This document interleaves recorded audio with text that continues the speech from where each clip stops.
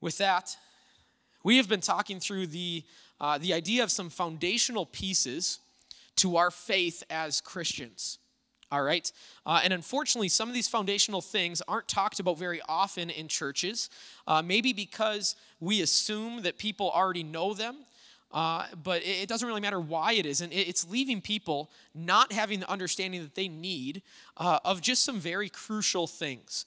All right, and so early on, we talked about how in the past, these things might have been covered in some type of Christian education, maybe like Sunday school or catechism or something like that. But in the last couple decades, Sunday school is something that's kind of began to disappear. I mean, it's not something that we have at our church. We have life groups, but if I'm honest, I don't think life groups completely replace the Christian education that was Sunday school.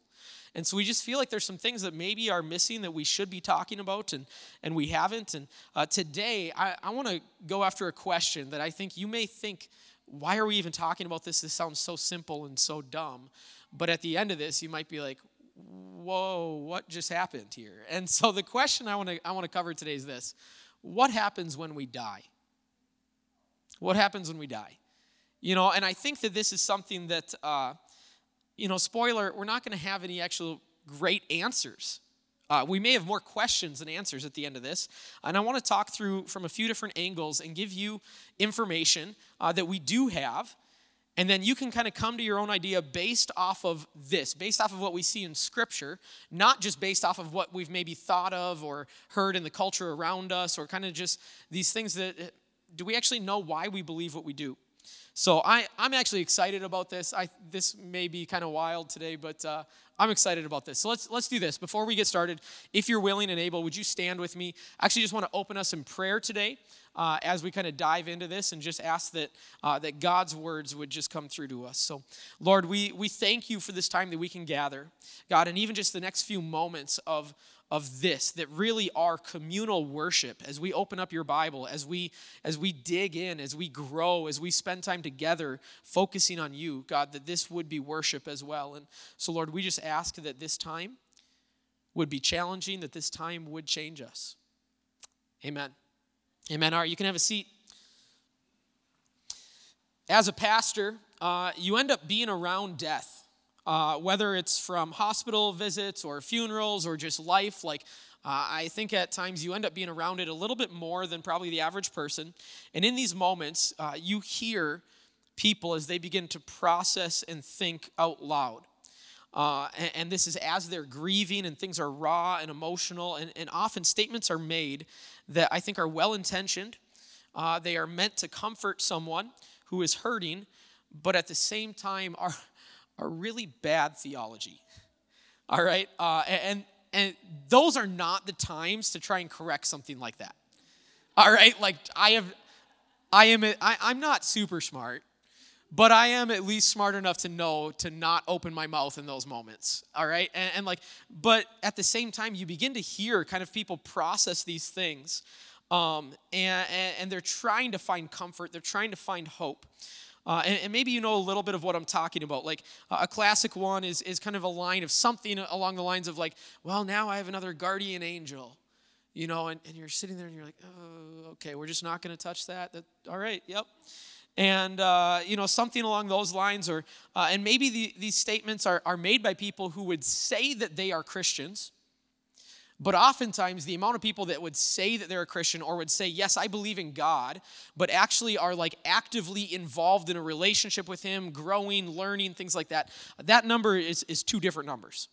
All right? And so I think lots of times you end up with people that just say, yeah, I believe in God. I believe there's a God.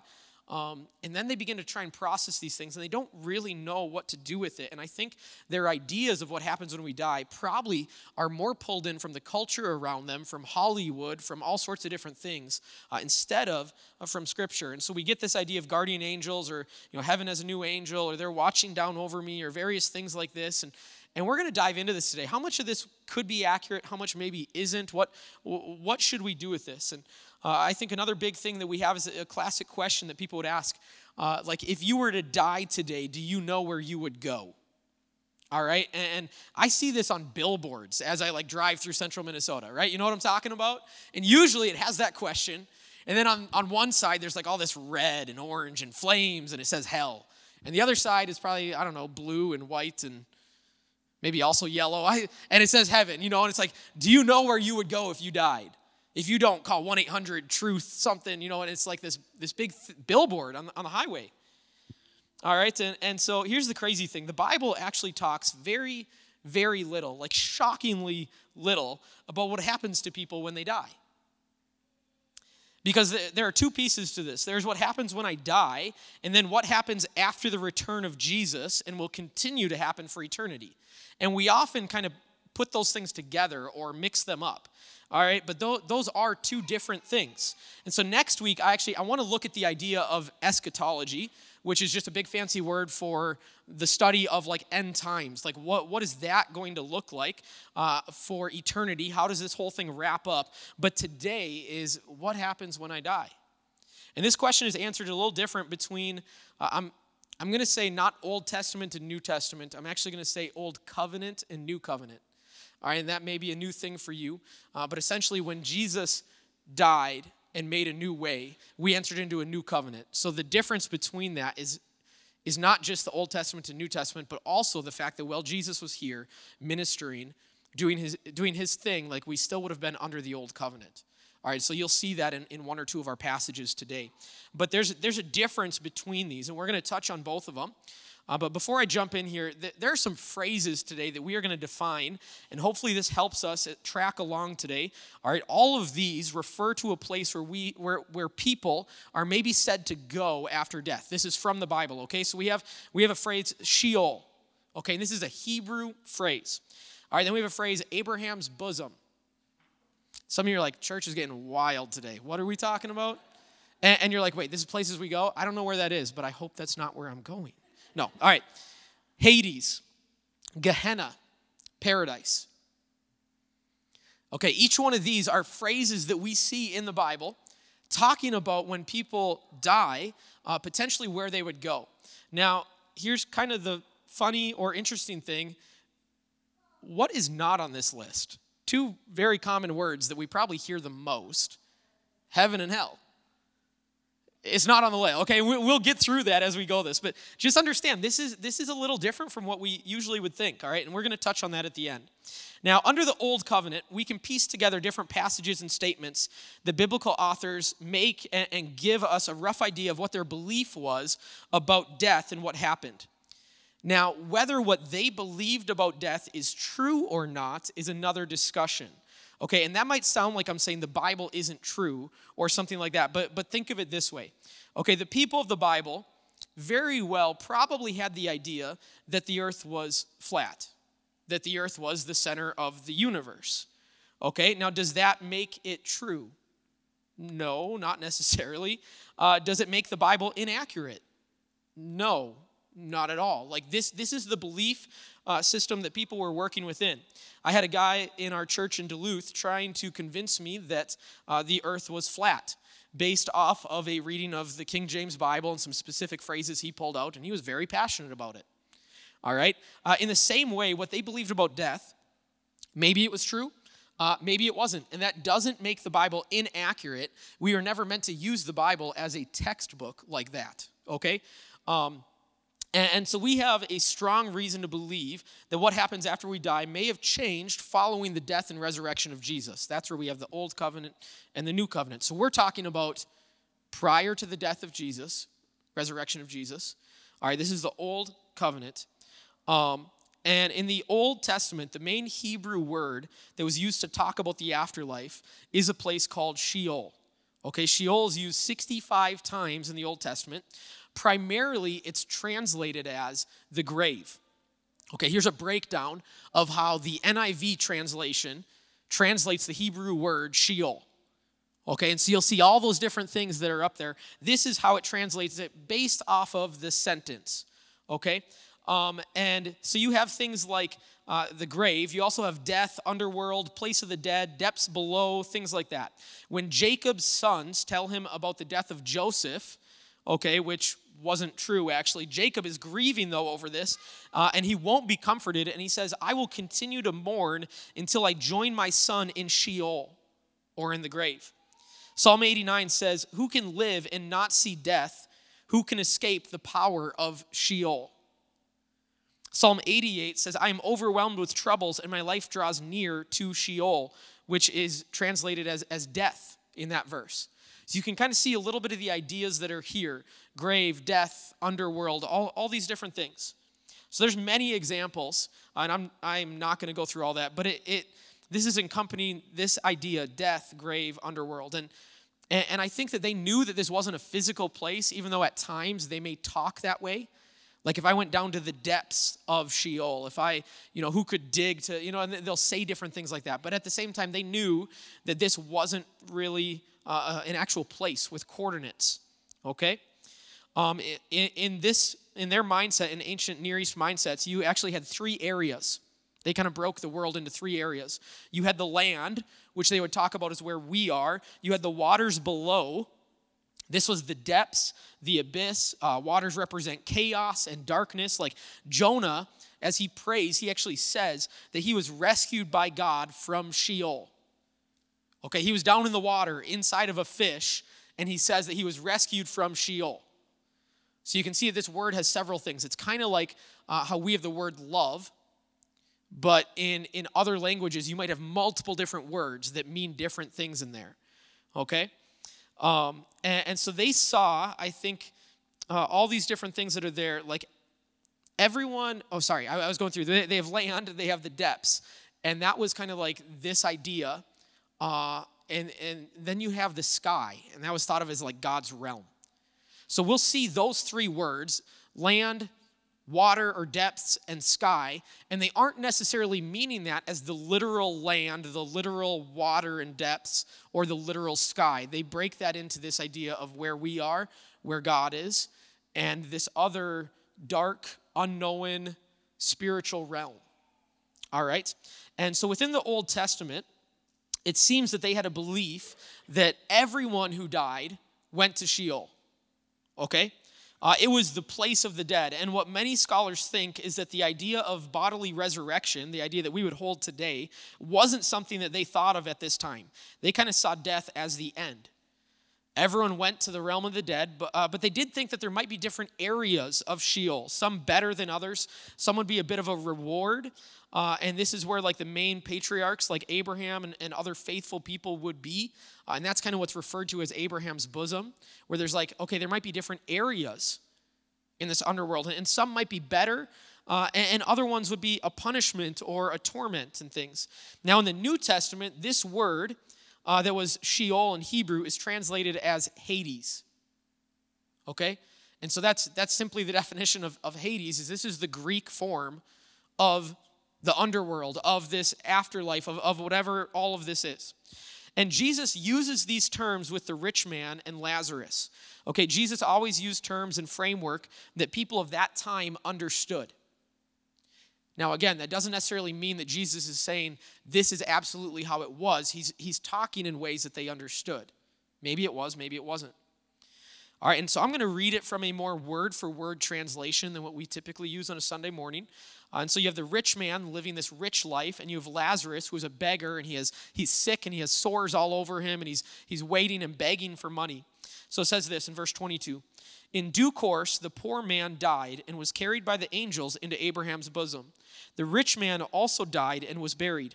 As he was being tormented in Hades, he looked up and saw Abraham far away, and Lazarus in his bosom. Father Abraham, he called out, have pity on me. Send Lazarus to dip the tip of his finger in water and cool my tongue. I'm in agony in this fire. My child, replied Abraham, remember that in your life you received good things, and in the same way Lazarus received evil. Now he is comforted here, and you are tormented. Besides that, there is a great chasm standing between us. People who want to cross over from here to you can't do so, nor can anyone get across from the far side to us. Now, traditionally speaking, I think as we read this, what would be the images and the thoughts that would come into our mind? Probably heaven and hell.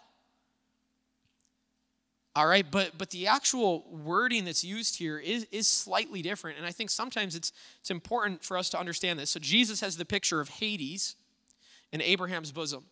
Now, Jesus does have another term that he uses, and this term is almost exclusive to him. Okay, it's used 12 times in the New Testament. 11 of those are by Jesus. The one other time is actually by Jesus' brother, James. Okay, and this term is Gehenna. All right, and Gehenna is used more so when you read through where this word falls. It's used as a future place of punishment that you would go. Gehenna is more of the idea of what we would traditionally call hell. All right, it's the punishment in the Sermon on the Mount for those who are angry and they let angry overcome them. It's when Jesus says it's better to gouge out your eye or cut off your hand than allow those to let you sin and send you to Gehenna. All right, and it says, don't be afraid of those who can kill your body. Instead, be afraid of your body and your soul being killed in Gehenna. Gehenna is actually, it's based on an actual place, which is kind of interesting. It's the Valley of Hinnom.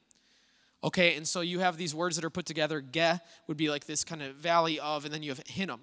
Okay, and the Valley of Hinnom is found in the Bible. It's in Joshua. It's in I think the end of 1 Samuel, 1st or 2nd Kings. But the big place we see is Jeremiah.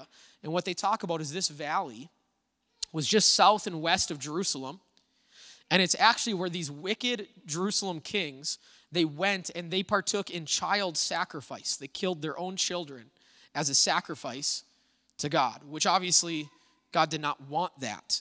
So they were worshiping Baal in sacrificing their children in the Valley of Hinnom.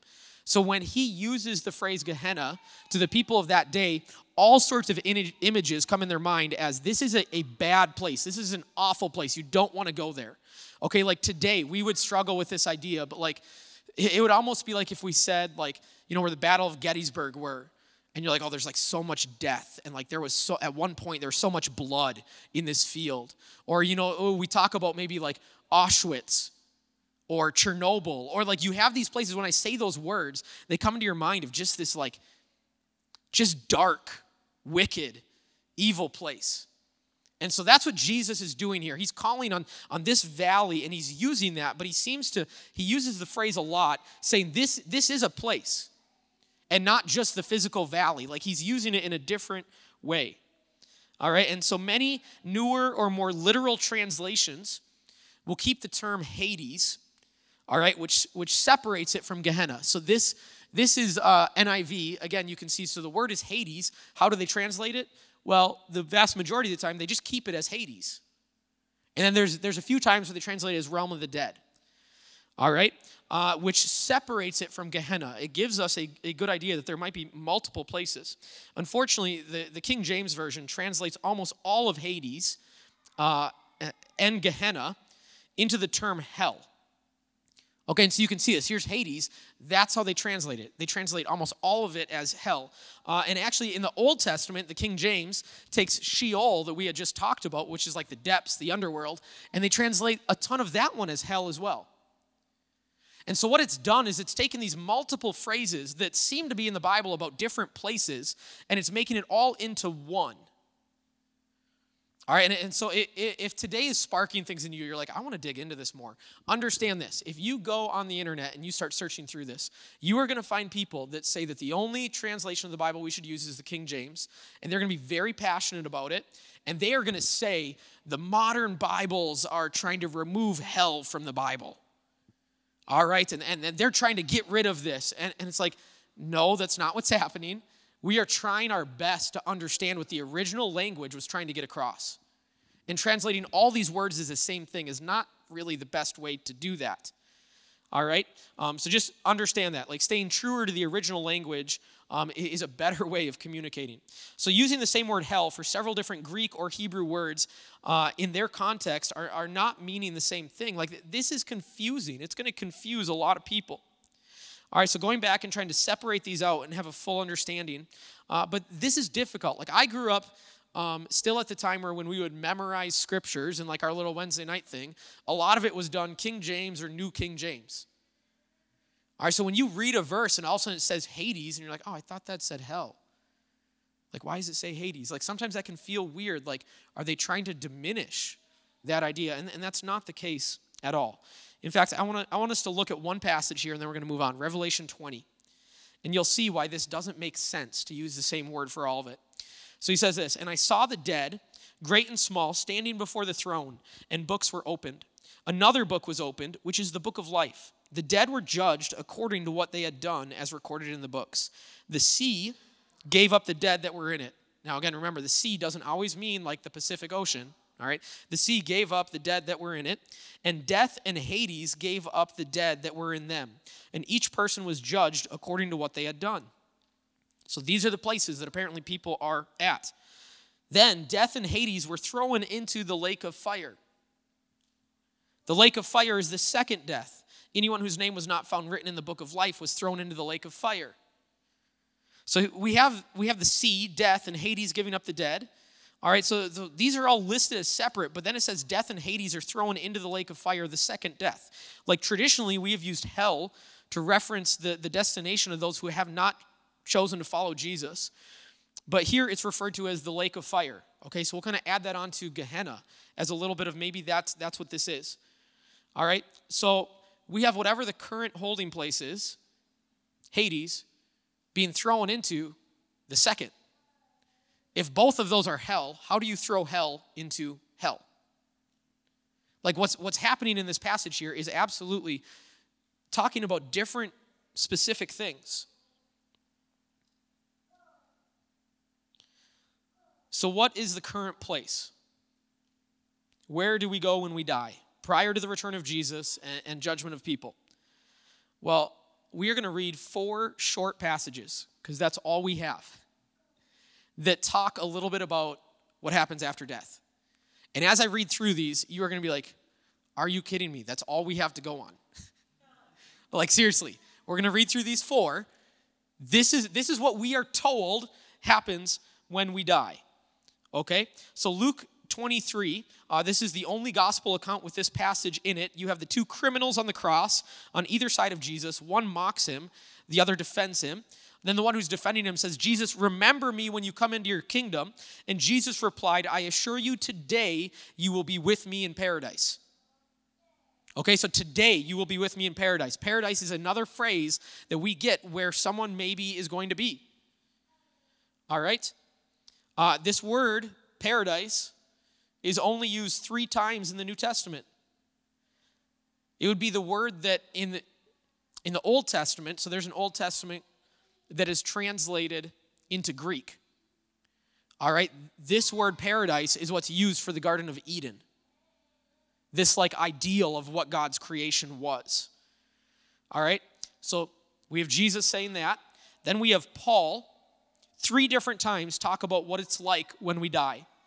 And this letter, he uses paradise in chapter 12 as well, talking about being caught up in a vision. But he says, 2 Corinthians 5:8, Paul says, "We are confident and we would much prefer to be away from the body and at home with the Lord." So to be away from the body is to be in the presence of God.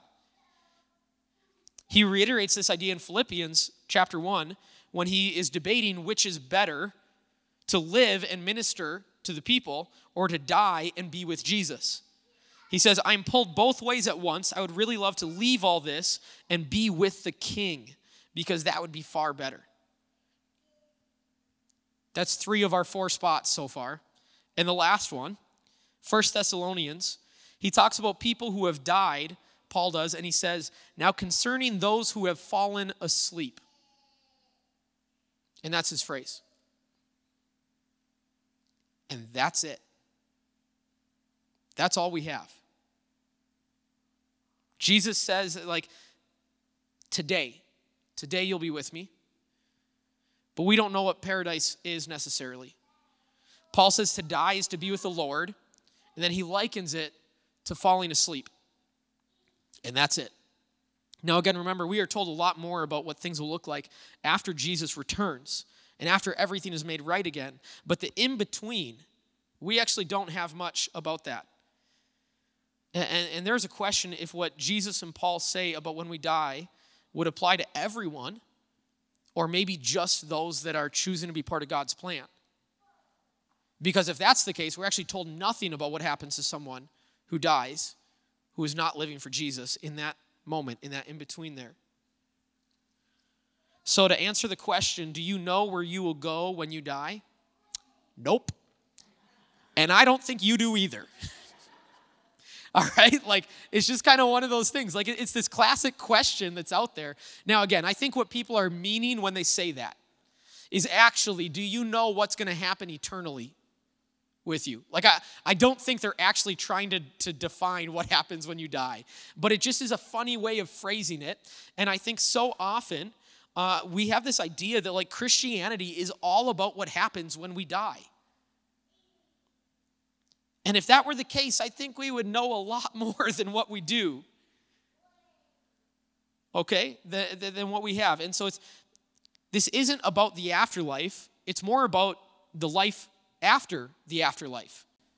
That's what we have more on. That's what we're looking forward to. That's what our focus is on. And I think a final little kind of wild loop here is that there's not anywhere in the Bible that you can find the phrase that would say, go to heaven, as something that we do. You actually can't, it's not in there. So if this isn't what it's all about, what is it about? Well, we've mentioned this before. Jesus spends the majority of his time focused on one topic, the kingdom of God. And the kingdom of God is what will be established at the return of Christ and will be in place for eternity after that. And what will happen is that the two realms, God's realm, okay, so whether we say this is heaven, the sky, paradise, God's realm, all right, and will be joined back together with our realm, earth, land, whatever it is you want to phrase it. At the beginning of the Bible, we see that these two realms seem to be connected, and God is walking through the garden.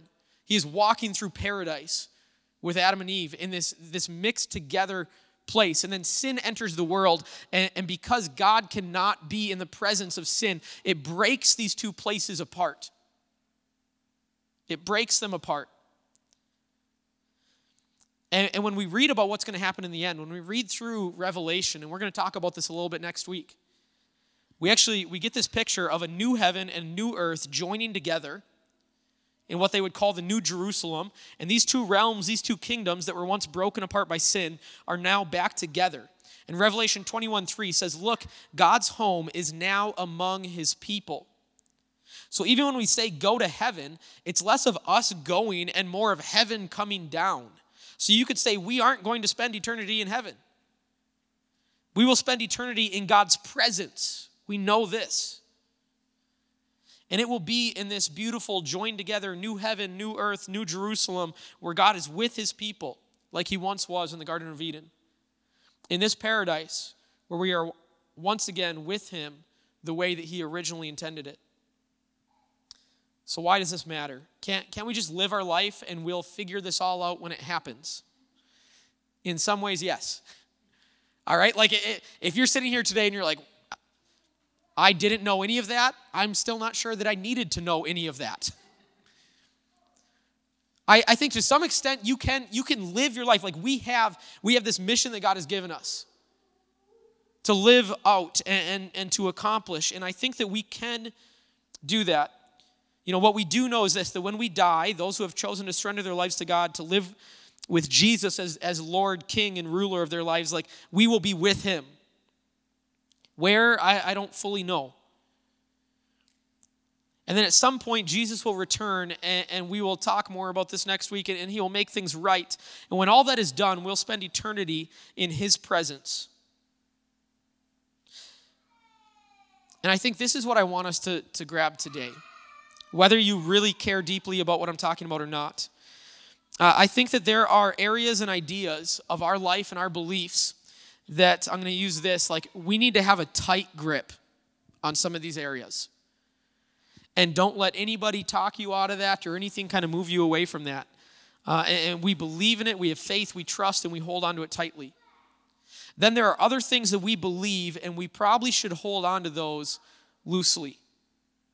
And the reason we hold them loosely is because we aren't given all the information that we need to hold on to them tightly. But what trust and faith are is that we believe we have the information we are meant to have. We know everything that we need to know to make this work. All right, and if we don't have a certain information, it's because we don't need it to accomplish the mission that God's given us. So those areas we hold loosely. And if it turns out that what we believed isn't how it actually is, that's fine because we're holding on to it loosely. And if we learn something new and grow and it changes, that's okay because we're holding it loosely. And so let me give you just like 2 examples of where I think this is massive and should be important. We hold tightly to the idea that God created the earth. We hold loosely to how he created it, how long it took, what the process looked like. Because, and these things are important. Because if someone at a young age has been taught to hold on tightly, and they leave home and they go off to school, and all of a sudden they're confronted with some really good arguments. You know, let's say that they were taught like earth was created in literal 7 24-hour periods. Now they have to decide, what do I believe? That the earth is however many billions of years old, or that the Bible is true, because they're holding on to that part of it tightly. Whereas instead, if you hold on to some of those things loosely, you say, oh, that's cool. I love science. And the amount of times where I'm like, this is what I do. When I find out something new in science, I'm like, so that's how God did it. That's awesome. Because you hold on to some of those things loosely. Okay, when it comes to the end times, we hold on tightly that Jesus is going to return. There's no doubt in my mind about that. Jesus will return. How he does it, when he does it, what that looks like, everything surrounding it. I'm not super confident in those things. I have some beliefs about them. Beliefs that I've read through the Bible and pulling out of that I say, you know what, this is what it looks like it'll be. But I hold on to them loosely because they're not going to really matter in the end. What does matter is that I believe that Jesus is returning. When we try and teach people to hold on to everything super tightly, I think this is part of the reason why, as I have conversations with young adults, so many of them walk away from their faith. Not because they don't believe in God anymore, there's just no way that God could be real. Lots of it is because either A, they've been hurt by the church and or Christians, or B, they just don't know how to make sense of what they've been taught to believe from the church and what they've been taught to believe elsewhere. Now understand, there are some things where maybe there's some arguments that should be had. You know, and some things that are called science today, you know, they are conveniently leaving out that they are still theories. There's a lot of things that can't be proven. It takes faith to believe in God. It takes faith to believe in some of the things that science has said, we think this is how it works. And I would almost say that some of them might say, we hang on to this loosely, even though some people don't. And they're like, this is absolutely how it worked.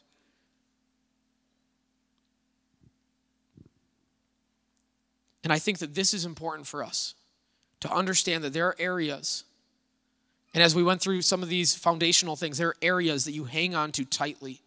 And they're usually more generalized areas. And then there are things you hang on to loosely, and usually that is very specific things inside of the generalized area. Because here's the thing, if there are people with doctorates of theology that both love Jesus, have both read through the Bible many times, studied it in the original language, and they disagree on something, how many of you guys know that means like there probably isn't like one easy right answer out there? The amount of people that disagree on how different things in the Bible are, but not in a way where they're trying to tear the Bible apart or disprove it. They're saying, I love Jesus, I want to be true to his word, and this is what I see. And it's different from someone else who has spent an equal amount of decades studying the same thing.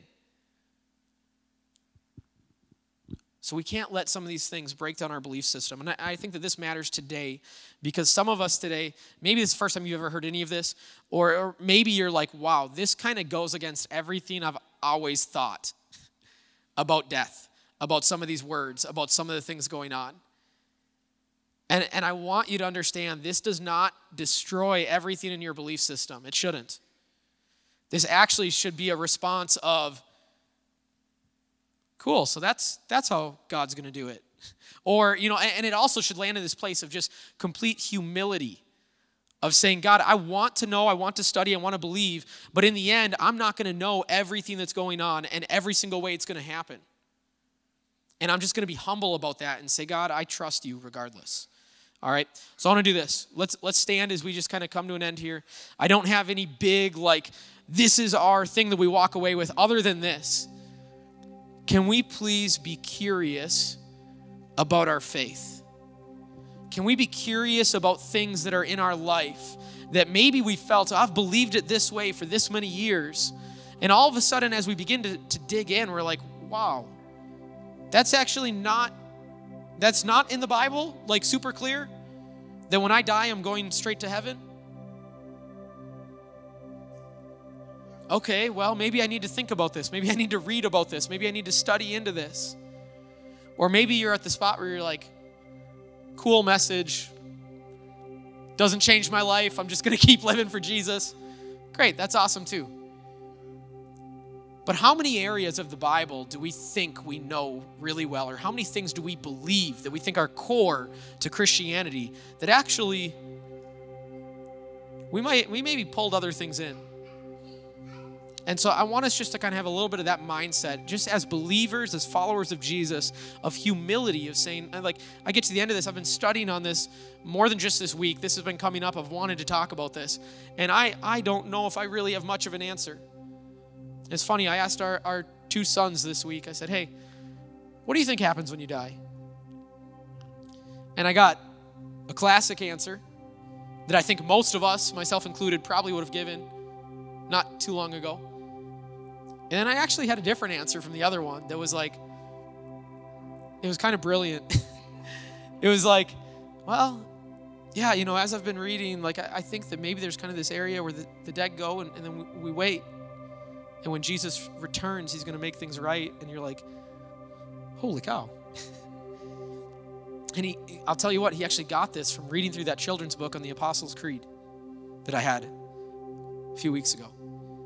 And so it's cool just to see that childlike curiosity of using their imagination and saying it could be a lot of different things. And we've lost that somewhere in our Christianity. We felt the need to defend our faith so much because we feel like everything around us is hostile towards us. We have to defend it, that without realizing it, we end up defending things that I'm sure God's sitting there being like, what are you doing? You're arguing for something that's just not even real. What's going on here? But we defend things to no end without really ever digging in and thinking about them. So I want to just pray, and then we'll send out here. So God, we just thank you for, Lord, your word. And the amount of times that I open it up and I dig in and I study, and just how amazed I am time and time again. God, that there's so much more there. Maybe I've read a passage 100 times and I read through it and all of a sudden, God, you're revealing more. So God, I pray for just a spirit of humility, Lord, in your followers. That we would have this place that we just say, Lord, we trust you. We believe in you. We have faith in you. And we hold on to you incredibly tightly.